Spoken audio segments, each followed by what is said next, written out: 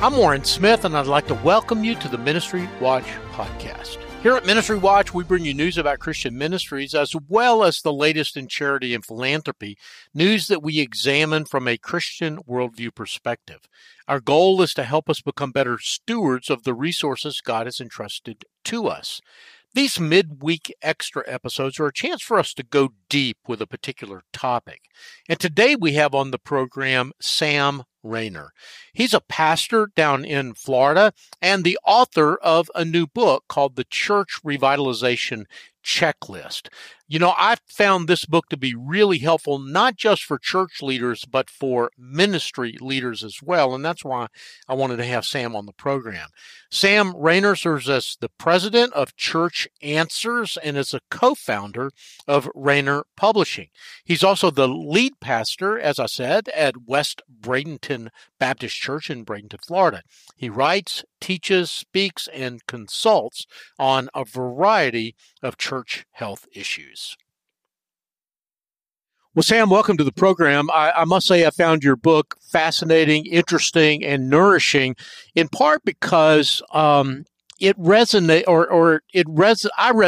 with this idea of revitalization, this idea of restoring all things. I mean, we are so much into the new, right, in this culture. The idea that a part of our mission here on earth is to be God's instruments of restoration is, I think, sometimes missing for those of us who are constantly seeking the new. And it's one of the reasons why I liked your book. Am I reaching too far? Is that one of the things that you had in mind? Not at all. Thank you, by the way, for having me on the show, Warren. Really appreciate the time to talk with you and your audience.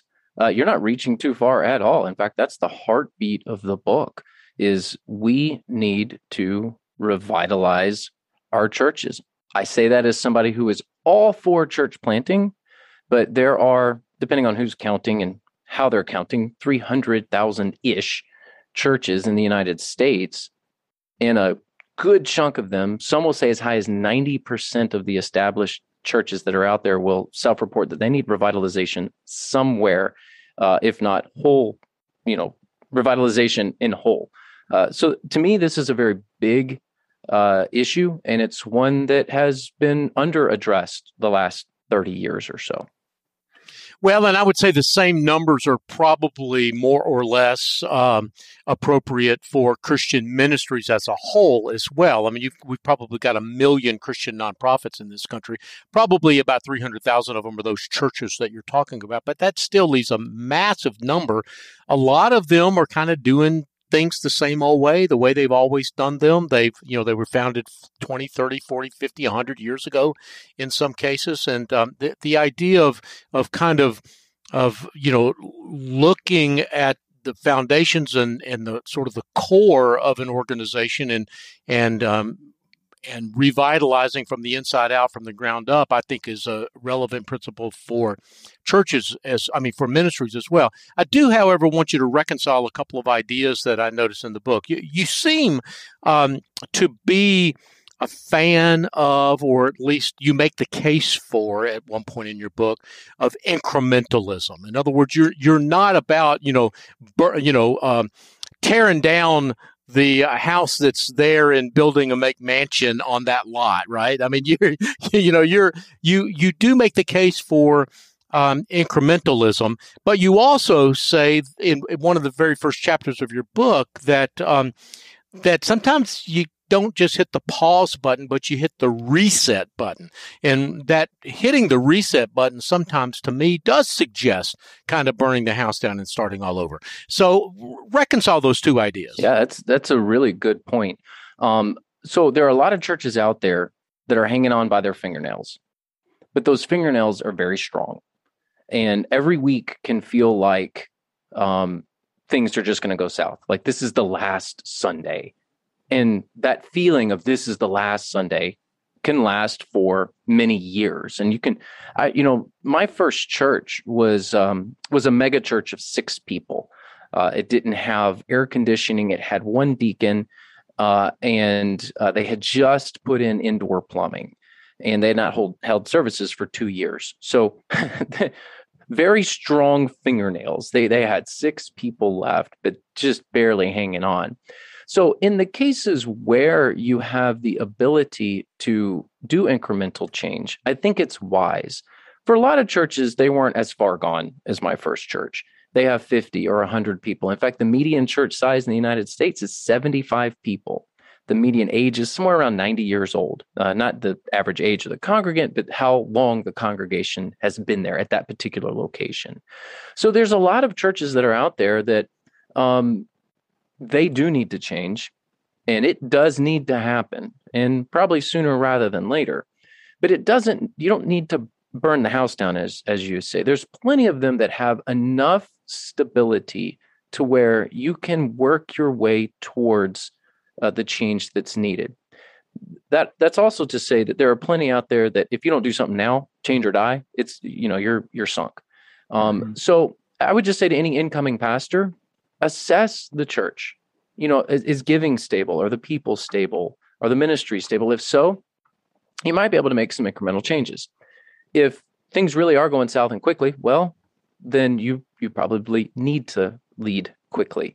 I always try to default to incremental change. You picked up on that correctly. And that's just because there's a lot of horror stories out there about people coming in and just wrecking churches, pastors just wrecking churches, and needlessly so.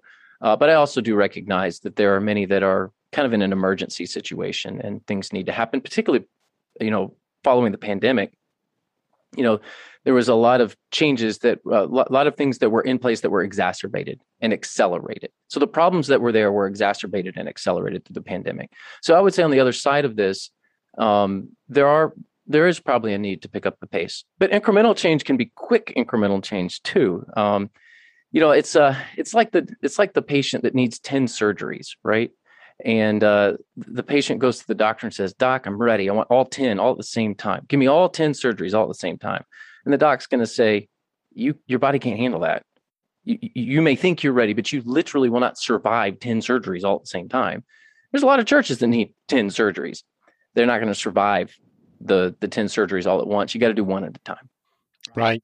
Well, and in fact, your book identifies a prescription. We've been mostly talking about sort of the diagnosis, the need for revitalization up until now.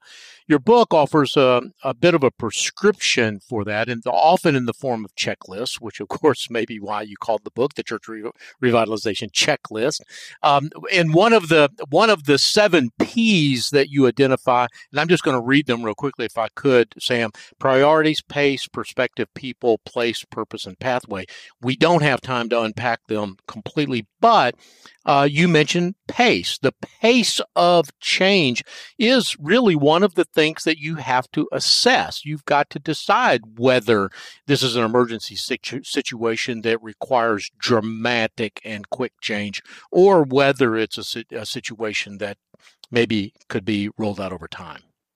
Yeah, and I would say the things where you can move quickly are where the low-hanging fruit is. So go ahead and make the changes that people are going to readily accept. At my church, believe it or not, so when I came to West Bradenton, by the way, rule number 1 of revitalization is never tell the church that they need to be revitalized, because no church really thinks they need to be revitalized. So you can't come in and say, I'm going to be the guy that fixes all your problems. Don't be that pastor. But when I came to West Bradenton, where I currently serve, the people were ready for some structural changes, like polity changes, like bylaw changes. And I thought, man, no pastor should come in and first month start doing bylaw changes, but they were ready for it. That is what they wanted. And that, in my case, was the low-hanging fruit. And we were actually able to make some pretty significant structural changes that needed to happen because the people were just ready for it. So that's part of assessing pace, is just coming in and understanding what can I do and what might be some early successes that we can do quickly. And that's going to be different for every church. Yeah. Well, so Sam, let's move a little bit more into the area of prescription, moving away from diagnosis into prescription. Again, as I mentioned, you've got 7 areas that you encourage folks to look at. We've mentioned pace very, very briefly, but is there some way that maybe you could kind of distill all of this down to just a couple of things? If you're coming in a church, you're a pastor, a new pastor, or maybe you've been there a while and you just realize that your organization has kind of hit a flat spot, and that might not just be a church; it might be some Christian ministry. What are some of the first steps that you would recommend that someone take who's in a leadership position? Yeah, if I have an opportunity to give one piece of advice to pastors, I do some coaching and some consulting as well. And the first thing that I'm looking at, and really the main thing that I'm looking at, is how is this church moving outwardly? Is the body doing outreach? Is the body doing evangelism? And I know that there's some theology around evangelism. People have some different perspectives on that, and I get that. But is the church moving outward? Is the church making a change and an impact in the community? Are the people sharing their faith? That's the first step, and everything needs to run through that filter. So if you're a church that's stuck, if you're a church that needs to be revitalized, obviously go for that low-hanging fruit. We had pink carpet in our church as well, and not nice-looking pink carpet. I mean, we needed a lot of facility renovations, and that was the other thing that we did. So you're saying, wow, you revitalized a church through bylaws and new carpet. Well, kind of. We use those opportunities to cast a new vision as well, as to say we're a neighborhood church for the nations, and we're going to reach out into the neighborhood, and we're going to be here for the neighborhood. So everything that you do, and we used a capital campaign for new carpet to get the people thinking outwardly. So every opportunity that you have to just run through that filter. How are we moving outward with this, whatever this is? How are we equipping our people to share their faith so that Christ can be made known? That's the main thing. So if I had to distill everything that I write about, not just in this book, but everything that I want for the church, it's that outward focus, because it is so absent from congregations. It's not the Great Commission anymore. It's the Great Omission. And lots of people have said that, but it's true. And we've got to get our churches thinking outwardly again. And let me tell you, all right, you might need some facility renovations. Okay, so your group's structure isn't exactly right. And maybe your children's ministry needs a shot in the arm. Yes, all of those things are true. But until you think outwardly, you're not going to really be doing what you should be doing as a church. Well, Sam, that is just such a great point, and I think a lot of leaders miss it. They ask that question that you just asked, which is, really, changing the carpet is the way you revitalize a church? And they answer that question, no, but they don't realize that there's something. So much. Well, there's, in fact, not just something, but there's a lot more going on other than just changing the carpet. It's about arriving at consensus. It's about getting people willing to make a small change and realizing that small changes didn't kill them, and maybe a slightly bigger change won't kill them either. It's about raising the money. It's about what you might call the Mr. Miyagi method, right? The wax on, the wax off. They start developing some muscle memory as a body that they can use in other bigger tasks down the road. Yeah, and let me tell you, if you're a pastor, and for some of these churches, if you can just get the people to stop fighting and to unify around something that makes an impact in the neighborhood, that is a huge win. There's only so much energy in your congregation, and people can't work beyond 24 hours a day. There's only 24 hours in a day. You got to sleep. So you only have so much energy in the church that can be expended. And a lot of times that energy is expended on some pretty negative things. Well, start thinking about ways to get the church moving outward. So even if it's, hey, we're not fighting anymore and we're doing this one thing that everyone's kind of rallying around, I would say that's a huge success. That's a culture changing thing. Keep focusing on stuff like that. You may not feel like you're making progress now. And this gets back to that incremental change. Yes, that's incremental change, but it's massive cultural change. And that's what a lot of churches need is not the technical stuff. It's not the carpet. It's not the programming. It's the culture. And when you get the culture healthy, that's when a church can start moving very quickly. Yeah. Sam, one of the other things that I picked up from your book that I want you to say a few words about, if you would, it's not one of your P's, though I could make a case that maybe it should be, and that is the idea of perseverance. You talk in your book about pastors who were in the midst of this process, they're trying to build something, they're trying to revitalize something, and they just get discouraged because it just takes longer than they think it should, or they're meeting more resistance than they thought they would. Can you say a little bit more about this notion of perseverance? And I think I would say, can you speak specifically to that pastor or ministry leader who might, in fact, be discouraged right now, who's listening to us? Yeah, and I appreciate you pointing out that I probably need to add a P, because if the book sells, let me tell you, I'm taking your advice and I'm adding that in the revised edition. That's good stuff right there. I'm kind of kicking myself, going, why did I write about that? It's always, you know what? Perfectionists don't write books, though. You got to get it published at some point. So, but thank you for pointing that out. Here's what I would say. Your address is not an accident.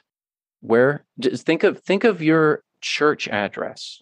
Think of that church address. Ours is 1305 43rd Street West in Bradenton, Florida. God placed us here in 1957. It's a bit of a debate here as to when we were founded, but somewhere around 1957. And he sovereignly placed us here to do his mission and his work in this neighborhood. And so I would say that for any church, what's your address? God has sovereignly placed you there. So you are there for a reason. And I understand that things get frustrating. I understand that people can be hard, if not mean, at times. I get all that. I'm a pastor. I've been there with some of that stuff. But God has sovereignly placed you there. You are a church leader or a pastor in that congregation for a reason. And yes, your calling is to do things, but that calling of perseverance is so important. Don't give up. Don't quit. You be encouraged, because God has placed you there, and don't miss that. Well, Sam, that is just such a good word, and one that, in my line of work, I come face to face with that beautiful truth. A lot of times whenever I'm talking with people in the political sphere and otherwise, I'll talk to Christians and say, oh, we need to go back to some mythical time in the 1950s or the 1940s, or, back when they had prayer in schools, back when men were men, or whatever this mythical time in the past would be. And I think they forget exactly what you just said, that Acts 17 says that God himself has prescribed the time in which we live and the boundaries of our dwelling place, which is the way Acts 17 states it. And no matter how tough things are right now, it is such a privilege to be living in a time and called to a work that God himself has placed us in and called us to. And I think that what you just said is such a good word. It reminds us of that, and it is in and of itself really encouraging. Yeah, God does not save people in the past, but he will save people in the future. And so if you're longing for a past era, I understand. There's some traditions I love. Some might consider me a little younger. I'm at that age where the young people consider me old and the old people consider me young. So I'm, I guess that's I'm middle-aged. But God's not going to save anyone in the past. If you want to go back to the 60s or the 70s, I get it. But we can't rewind and go back there. But God will save people in the future. And so think of that address again. Think of where you are right now, and your goal in life and your purpose in life and your mission at your church is to do kingdom work at that little outpost. And it may be a little frustrating right now, but I believe that there is a brighter tomorrow. That's what I wrote my book about. In fact, you mentioned the title, The Church Revitalization Checklist. I went back and forth with my publisher on that. It was originally called The Other Side of Tomorrow, because I do believe that there is good things on the other side of tomorrow. If we as the church can just go back to gospel work and think outwardly, and we will see God do stuff. And it will happen now, and it will happen in the future, and that's where we need to head. That's right. And all that said, and I don't want to spend too much time on this end because we need to land this plane here in just a few minutes, but despite this forward-looking, optimistic vision that you are putting forth in this book, which I really resonate with and found it very nourishing, you do also say, though, that looking to the past is a great way to enroll people in your vision moving forward. You mentioned, for example, the church that you're at, West Bradenton, had a written history, and that you read that book a couple of times, and that you got deeply in touch with the legacy, with the heritage, with the history of that church, so that in part people wouldn't think that you were rejecting it, that people wouldn't think that you were disrespecting it, but that they knew you knew it and they knew that you honored it. Yeah, and that's an excellent point, because there are things that you can point back to in the past to say that was a new thing back then. That generation did that new thing, and it was revolutionary, and it was innovative, and it was creative. Let's do things like that again. Let's build on that legacy, and let's do these new things that need to be done now. And I think that if you honor the legacy and honor the things that were there in the past, it does help you propel forward as a church. It's when you neglect the history and you neglect the successes and the sacrifices that people made in the past that I think you often lose touch with, particularly your older generations. And you can really connect with them by pointing out the stuff in the past. It was like, you guys did great with this. We want to do something like that again, and use it to help your church move forward.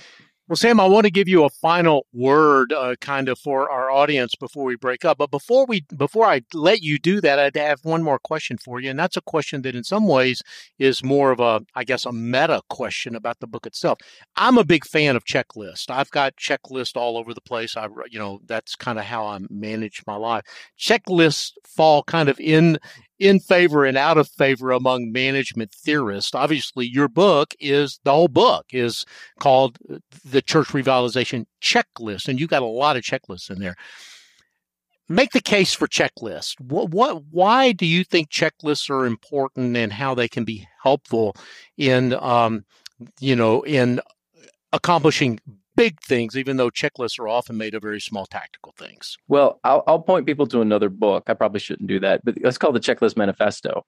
And that's where I got a lot of inspiration for this book, because I just said, we can do this for the church. And, if you're a pilot, you take out I guess they still have clipboards to some degree. They have some system of going through every little thing that they need to go through to make sure that the flight is safe. Or if you're about to go into surgery, there's a checklist that the nurses and the anesthesiologists and the surgeons, they all do together.